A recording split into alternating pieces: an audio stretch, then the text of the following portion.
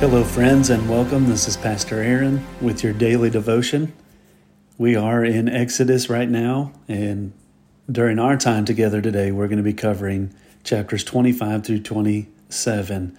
We just saw in the end of chapter 24 where Moses went up to the mountain for 40 days and waiting to receive the 10 commandments. And then in chapter 25, the Lord tells Moses to have the people take up a contribution for him: gold, silver, bronze, scarlet yarn,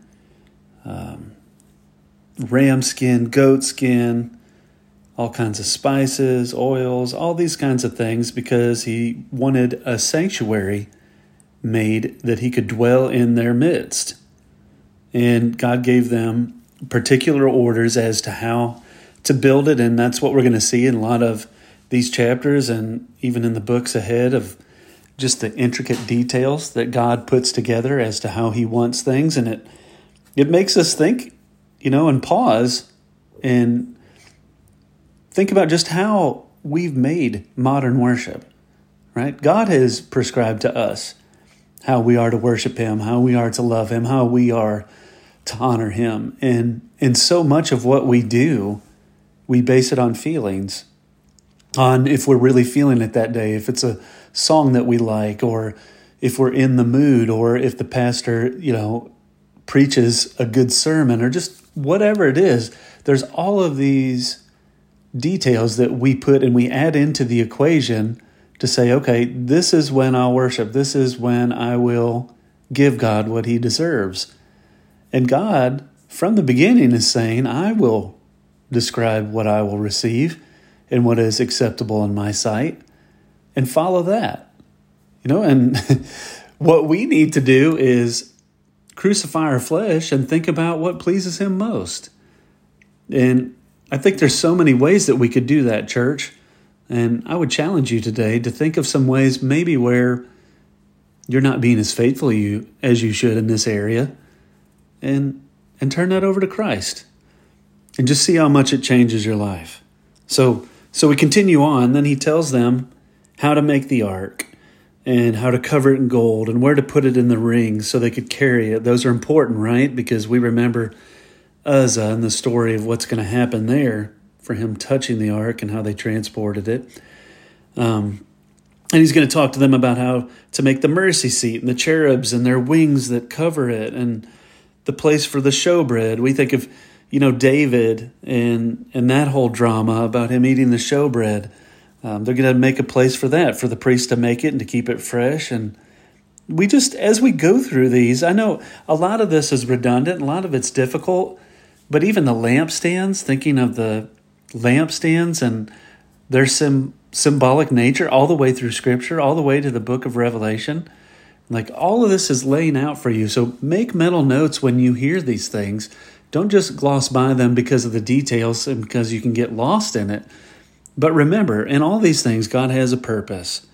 And so we're reminded just of all that God had them do, all the intricacies, all of the details. And then we see the tabernacle, was made. And again, what we're reminded by is the access that we have now, right?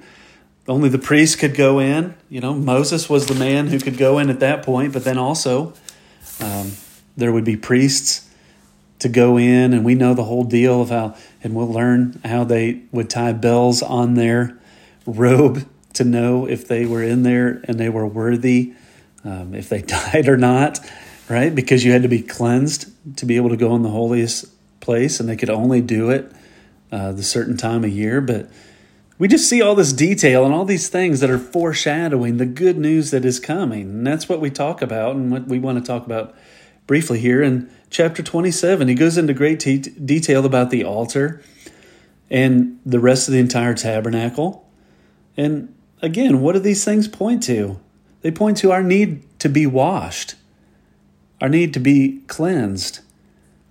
And even more amazingly, they point to God's provision, to providing that for his people, to provide that for the people he loves and he cares for. Like, our God is so good. Like, he didn't have to do any of these things. He didn't have to provide any of it. But look at him here. And again, what is it all pointing to? The culmination is the cross of Jesus Christ, where it is finished, where the gospel meets its full effect and begins to go out. And to this day, it has changed us. Have you been changed by the gospel? Are you living in the power of the gospel? Church, you know this isn't something you just accept, you just receive one time and then move on and you grow up from. Are you preaching the gospel to yourself now, to this very day? Are you holding on to the truth that Jesus Christ came to this earth to live a life we could not live, die the death we all deserve, and raise so we could rise one day with Him to eternal life? But now, we are just as sure as it is when it's over, we're seated with Him in heavenly places, Scripture tells us. That's the hope of the gospel. Do you know Jesus today? If you do, then preach this good news to yourself.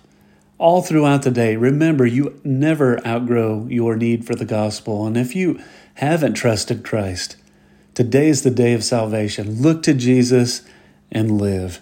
Hope you have a blessed day, church. Before we go, let's pray. Dear Heavenly Father, we just thank you so much for your good grace and the foreshadowing of the gospel. We can look back and see, for you are so good to us, and you provided and you blessed. And we just pray that we honor you with all that we do. May we be gospel people, constantly preaching it to ourselves and sharing it with those around us who need it just as much, Lord. Thank you for being so good and gracious. In Jesus' name we praise you. Amen.